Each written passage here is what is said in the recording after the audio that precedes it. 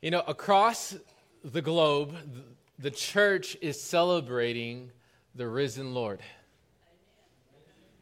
And it's worth celebrating. It's worth celebrating because without the resurrection, we are still dead in our sins. And when we die, we won't rise again. Look, if the Father couldn't resurrect Jesus, then he won't be able to resurrect us. This is why the resurrection is so important. It's because without our faith hinges on the resurrection. You know, people, there are apologists that talk about evidences and proofs for why they believe Jesus rose from the dead. You can talk about there were 500 people who saw him, 500 witnesses who saw him after he died, was in the grave, and then he was walking around. If you had 500 people that witnessed something, then you could probably be pretty certain about it. There's other ones, but if somebody were to ask me, say, Josh, how do you know that Jesus rose from the dead? This is what I would say. I'd say, I know Jesus rose from the dead because a long time ago, he rose my life from the dead. And every time I fall down, he raises me up again. I've never met anyone or known anything that could keep a life together the way that Jesus can. You can't get to a certain place in your career. You can't get into a certain income bracket, tax bracket. You can't find the right person or have enough kids or have the perfect marriage to get to a place where you said, okay, I'm secure, then I don't have to worry about it. No, you're going to always have to worry because everything on earth is imperfect. But we know that Jesus is perfect. He came from heaven, lived a perfect, sinless life. He is now seated at the right hand of the Father, and he is still breathing life into his children. Amen? Amen. I know it can be repetitive to celebrate Easter. You may think, you know, how come we pick this event? Because our whole faith hinges on this. If the resurrection didn't happen, then we are lost, and we're going to stay lost. But we know that he is risen. It's been just an amazing journey here at Kingdom. If you're the first time here with us, our vision is know Jesus, hear his voice, and follow him. We believe that everyone can hear God's voice. This is something that it's just been an amazing thing. The Lord gave us this vision at the very beginning of Kingdom, August 2018. And he's had us just focus on this. Know Jesus. Don't just know about him. It's easy to learn stories about Jesus. You can go to YouTube, you can go to a church service and learn stories about Jesus, but it's a very different thing to be introduced to him. Learning to hear his voice. How many of you know that God can speak to you? More than that, how many of you know God wants to speak to you? We believe that everyone can hear God's voice, even children. I've heard stories the last few weeks about our kids talking about how God spoke to them and God told them that what they were disrespecting mommy and daddy, and they had to apologize. How many of you know that's God speaking to our kids? God can speak to all of us, and we believe here that it's our job to teach people to hear God's voice and, of course, to follow him. It's not enough just to know him, hear his voice. You got to learn to obey him. And so it's an amazing thing, and we're thankful that you're here today. This morning is going to be a little bit different. This message is not a typical Easter message, and I knew it was going to be difficult, but once I gave it in the first service, I realized just how difficult it was. But the Lord has been speaking to our church the last few months about one issue or topic or theme, if you will, and that's his presence, God's presence. How many of y'all know that God is in the room?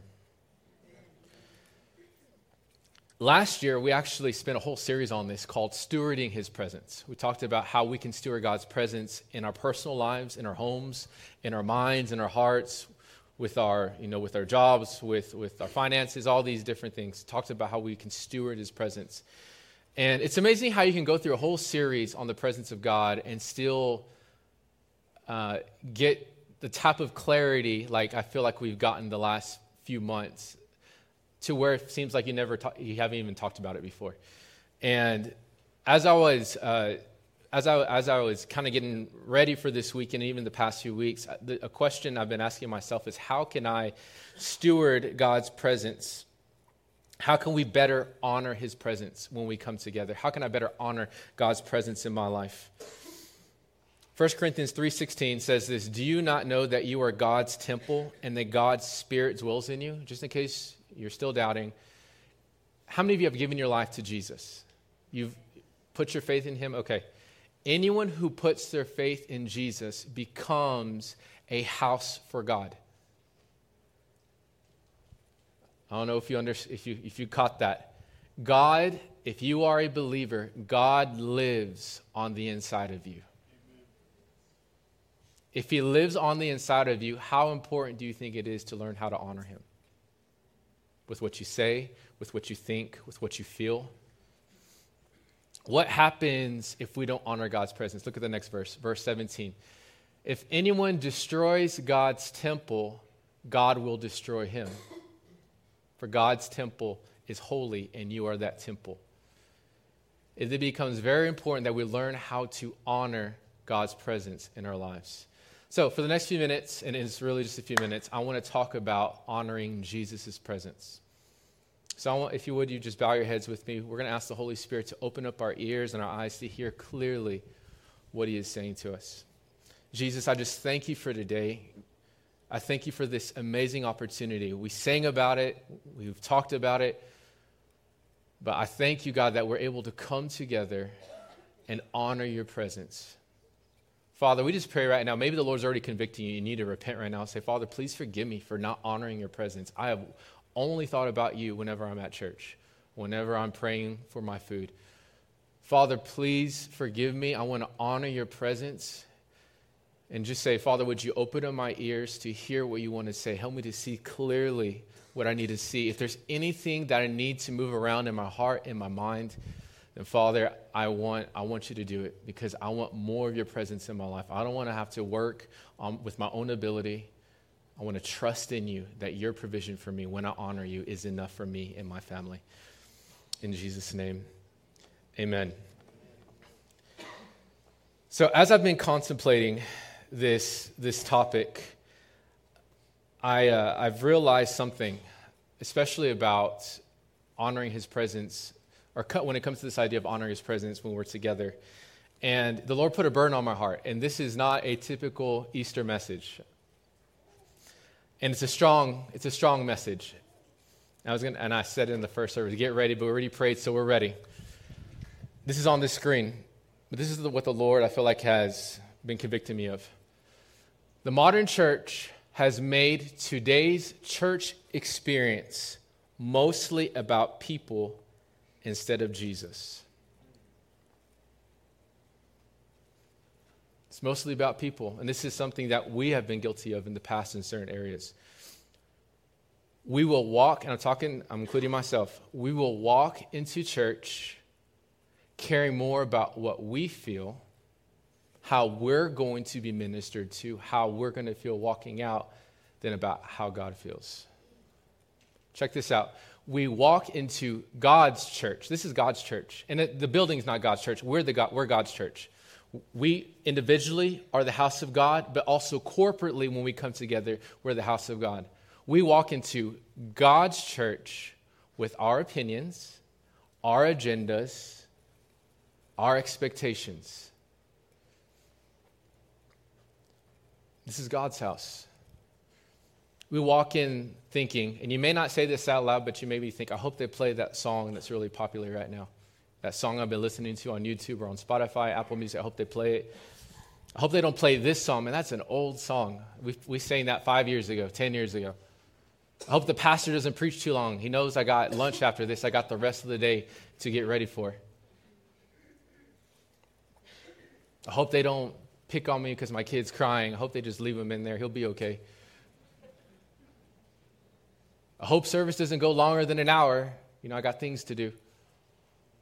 We walk into God's house with our expectations, our agenda.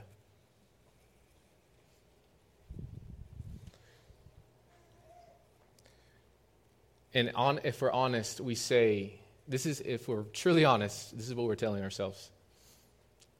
How can God and the church help me? What does God say? Look at Matthew 22, verse 36.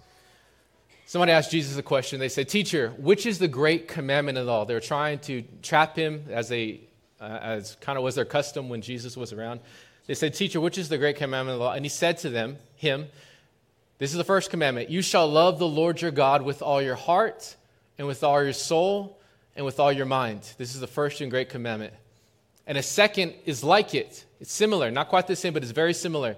You shall love your neighbor as yourself. On these two commandments depend all the law and the prophets. What is Jesus saying? He's saying, if you will keep these two commandments, to love God and love people, you won't have to worry about studying the Old Testament and studying the law and making sure you're not violating this commandment or that commandment. He said, if you will love me, put me first, and then love people, then you'll fulfill my commandment. Because when you love somebody, you don't lie to them. When you love somebody, you don't take advantage of them. When you love somebody, you put their needs above your needs. This is how we fulfill the law. Now I want to ask you another question. Which of those two commandments mentioned loving yourself? Let's read it again. Verse 37. This is the first great commandment. You shall love the Lord your God with all your heart and with all your soul, with all your mind. Okay, are we in this verse? Does it say, okay, love yourself in this verse? No? Yes or no? Okay, just make sure we're all clear. Verse 39. And the second is like it. You shall love your neighbor as yourself. Does it say love yourself? Oh, as yourself. Oh, okay. Somebody like, oh, it says yourself in there. But it says to love your neighbor. Love God and love others. Listen, it's not in there. It's not in there, but we act like it's a commandment. This is the world's mantra. I hope somebody's listening. This is the world's mantra. Love yourself. Whatever you're feeling, do it. Go for it. You know yourself better than anybody. And don't you dare let somebody tell you what to do or even interpret your feelings. Those are your feelings. Nobody knows what you're feeling. Follow your dreams. Follow your feelings. That is the biggest lie. Listen, the biggest lie the enemy is feeding us today. Follow your heart. Can I just say something very lovingly? And this is going to help somebody a lot. You do not have the capacity to love yourself the way that you need. You do not have the capacity. You do not have enough information in your head. You're not that in touch with your heart and your emotions to know what you need. You do not know what you need, but there is someone who knows what you need. Now, if God wasn't real, sure, then you live with yourself. You live with your emotions. You live with your thoughts. Then you would be the authority for your life.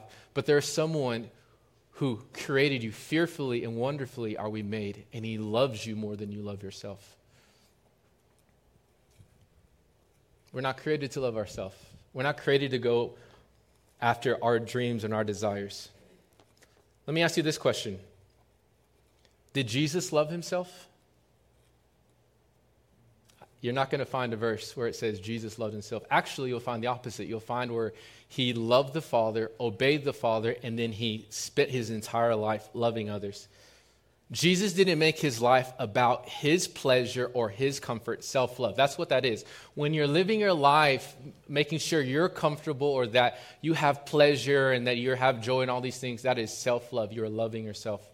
He made his life about serving and honoring the Father's will. That's self-sacrifice. He spent his life honoring the Father's will, sacrificing himself. And as believers, we're called to follow this example. Now, why do we follow his example? Because Jesus knew a kingdom principle that is true for everybody. Look at Matthew 16:24. It says this, then Jesus told his disciples, if anyone would come after me, let him deny himself, self-sacrifice, and take up his cross and follow me. Stay right there. If anyone would come after him, he's saying, if anyone is going to follow me in this life, let him lay aside his life, let him lay aside his dreams, his hopes, take up his cross. And a cross, we know that Jesus died on a cross. The cross was one of the most horrible instruments of torture and death. It didn't kill somebody right away. It tortured them. Don't have time to go into it, but it tortured somebody slowly, and as time went on, it became more and more painful until finally they suffocated.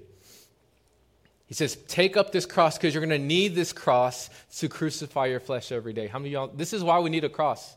I preached about this maybe a couple months ago. We need a cross because a cross puts our flesh to death. It says, take up your cross and follow me. Verse 25, for if anyone whoever would save his life will lose it, but whoever loses his life for my sake will find it. See, Jesus knew this principle. The reason why he didn't love himself, and again, if there was anyone who was qualified, had the right to love himself, it was Jesus. He was perfect. He was the Son of God, is the Son of God, the second person in the Trinity. He had every right to love himself, but he knew this principle. He knew this truth that if you fight for your life, if you try to preserve your life, if you try to go after what you want or what you think is best for your life, you're going to lose it. But if you will willingly sacrifice and give up your life, you'll find it. Many of us are searching for peace, or searching for joy, or searching for fulfillment, which is why the world says, follow your heart, follow, because you'll find your fulfillment, you'll find your peace. No one can be your peace except Jesus. No one can be your joy. Nothing can be your joy except Jesus. See, Jesus knew this, and this is why he laid down his life. And this is what's amazing is Jesus knew that his part was laying down his life. And then he knew it was the Father's part to raise up his life. I hope somebody gets this. It was Jesus' job or part was to lay down his life and serve others. It was the Father's part to raise up his life. Our part is learning to die to ourselves. It is Jesus' part is empowering us with his life. Our part is blessing God and blessing others. Jesus' part is blessing us. Let me ask you this. Who would you rather bless your life? Your own hands and your own intelligence or God? You can live with your blessing or you can live with God's blessing. This is why some of us get so frustrated with life because we're living in our own blessing. It's not that good. It's not that attractive. It's not that pretty. Jesus honored the Father's presence, his relationship with him, by putting the Father's will above his will. This is how we honor God's presence in his life. And likewise, we honor Jesus' presence by putting his will above our own. I want to ask you this question. Who are you honoring today? Are you honoring your ideas? Are you honoring your opinion? Are you honoring your dreams, your goals? Here's a quick test to know who you're honoring. Who you think about the most? Do you think about what you want out of this life, or do you think most about what God wants for you in this life? Who are you honoring? I know this is a tough message. This is not a happy Easter message, but I just really have this burden. Most people come to church on Easter weekend, and I just felt like God said, this is the time. I'm setting my church in order. Church has to be about his presence. It can't be about what you want. It can't be trust me, I have a lot of ideas of how I thought Kingdom should have grown, and thank God he didn't listen to me because it's become much better than what I would have wanted. As I've been contemplating this idea of honoring God's presence, I've been asking myself, as a leader, I'm the lead pastor here for those who don't know, I've been asking myself, have I been honoring God's presence or have I been entertaining people? What do you mean entertaining people? What do you mean honor? Well, we entertain people when we care more about what they think than what God thinks. And we honor God when we care more about what he thinks than what people think. What are some ways we entertain people? To be I could look around the room. We have certain lights. I know right now, the modern church, the right lighting is really important. If you're a growing and thriving church, then the lighting is right. Whenever the worship's on, the lights are down, and then we have these cool like string lights, and we have screens and all the. Okay, we got to make sure the lighting is right because otherwise people won't be able to get into the presence of God.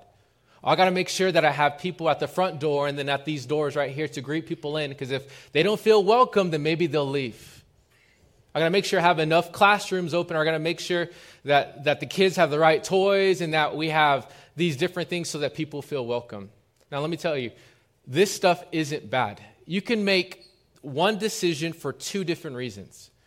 I think the lights and the greeters, all that is good, and I believe those are strategies, but are we doing it because God is asking us to do it, or are we doing it so we can keep people in because we're scared they may leave if we don't have those things?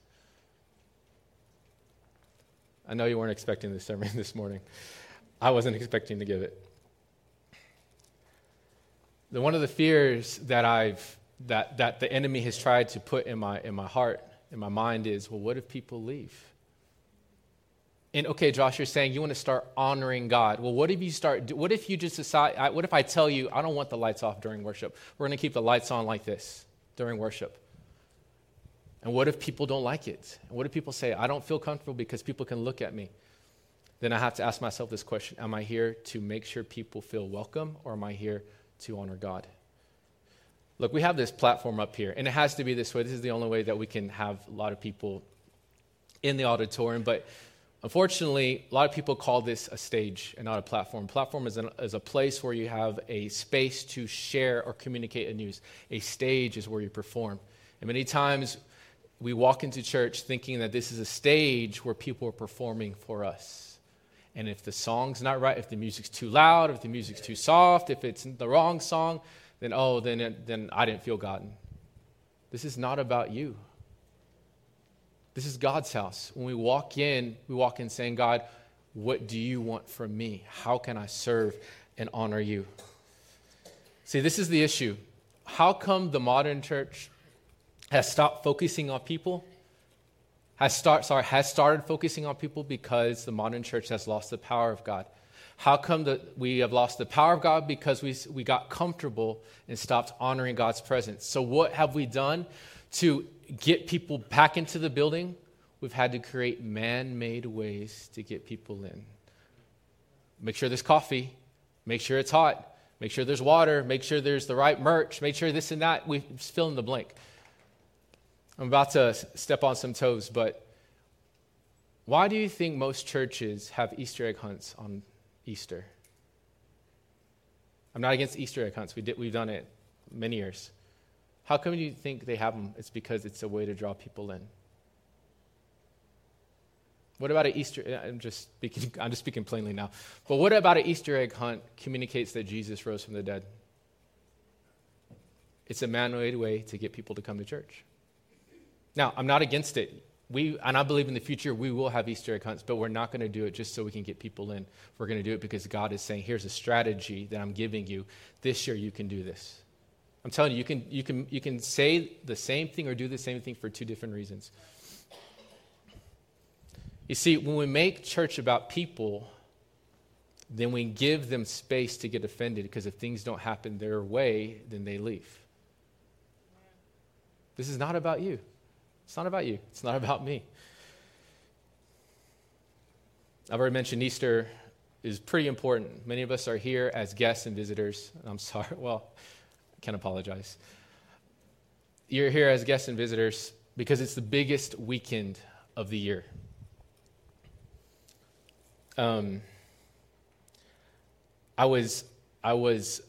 This was in between services last weekend, but it was so random. But I went to the bathroom, and as I was in the bathroom, I had this random thought just come to me. What if the speakers stopped working on Easter?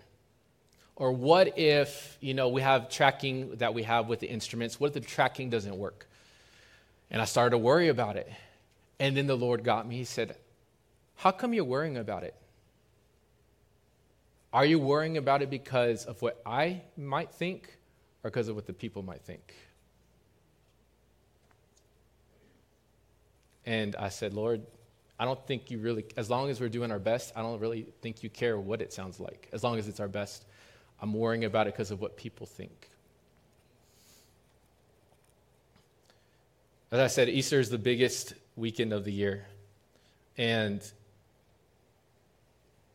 I thought, why is it the biggest weekend? Why do we prepare for it bigger than any other weekend? And then I had this thought, wasn't God here last week? Wasn't he here last month? Isn't he going to be here next week? So why are we putting more energy in this weekend than other weekends? And he said it's because more people are going to be here than other weekends. Meaning you're putting more energy because you're trying to reach them. You're trying to entertain them more than you're entertaining me. The reason why churches go harder than any other weekend on Easter weekend is because it's the best man-made way to get people through the door. It's man-made. I'm thankful that you're here. Trust me, I'm thankful that you're here, and this is not easy to give, but God wants to bring his church back to a place where we honor him all the time. Not just because it's Easter, not just because it's Christmas, not just because we're about to eat and we need to pray, not just fill in the blank, not just because of whatever. God is wanting his church to come to a place where we honor him in everything. I want to ask you a question. Who are you honoring today?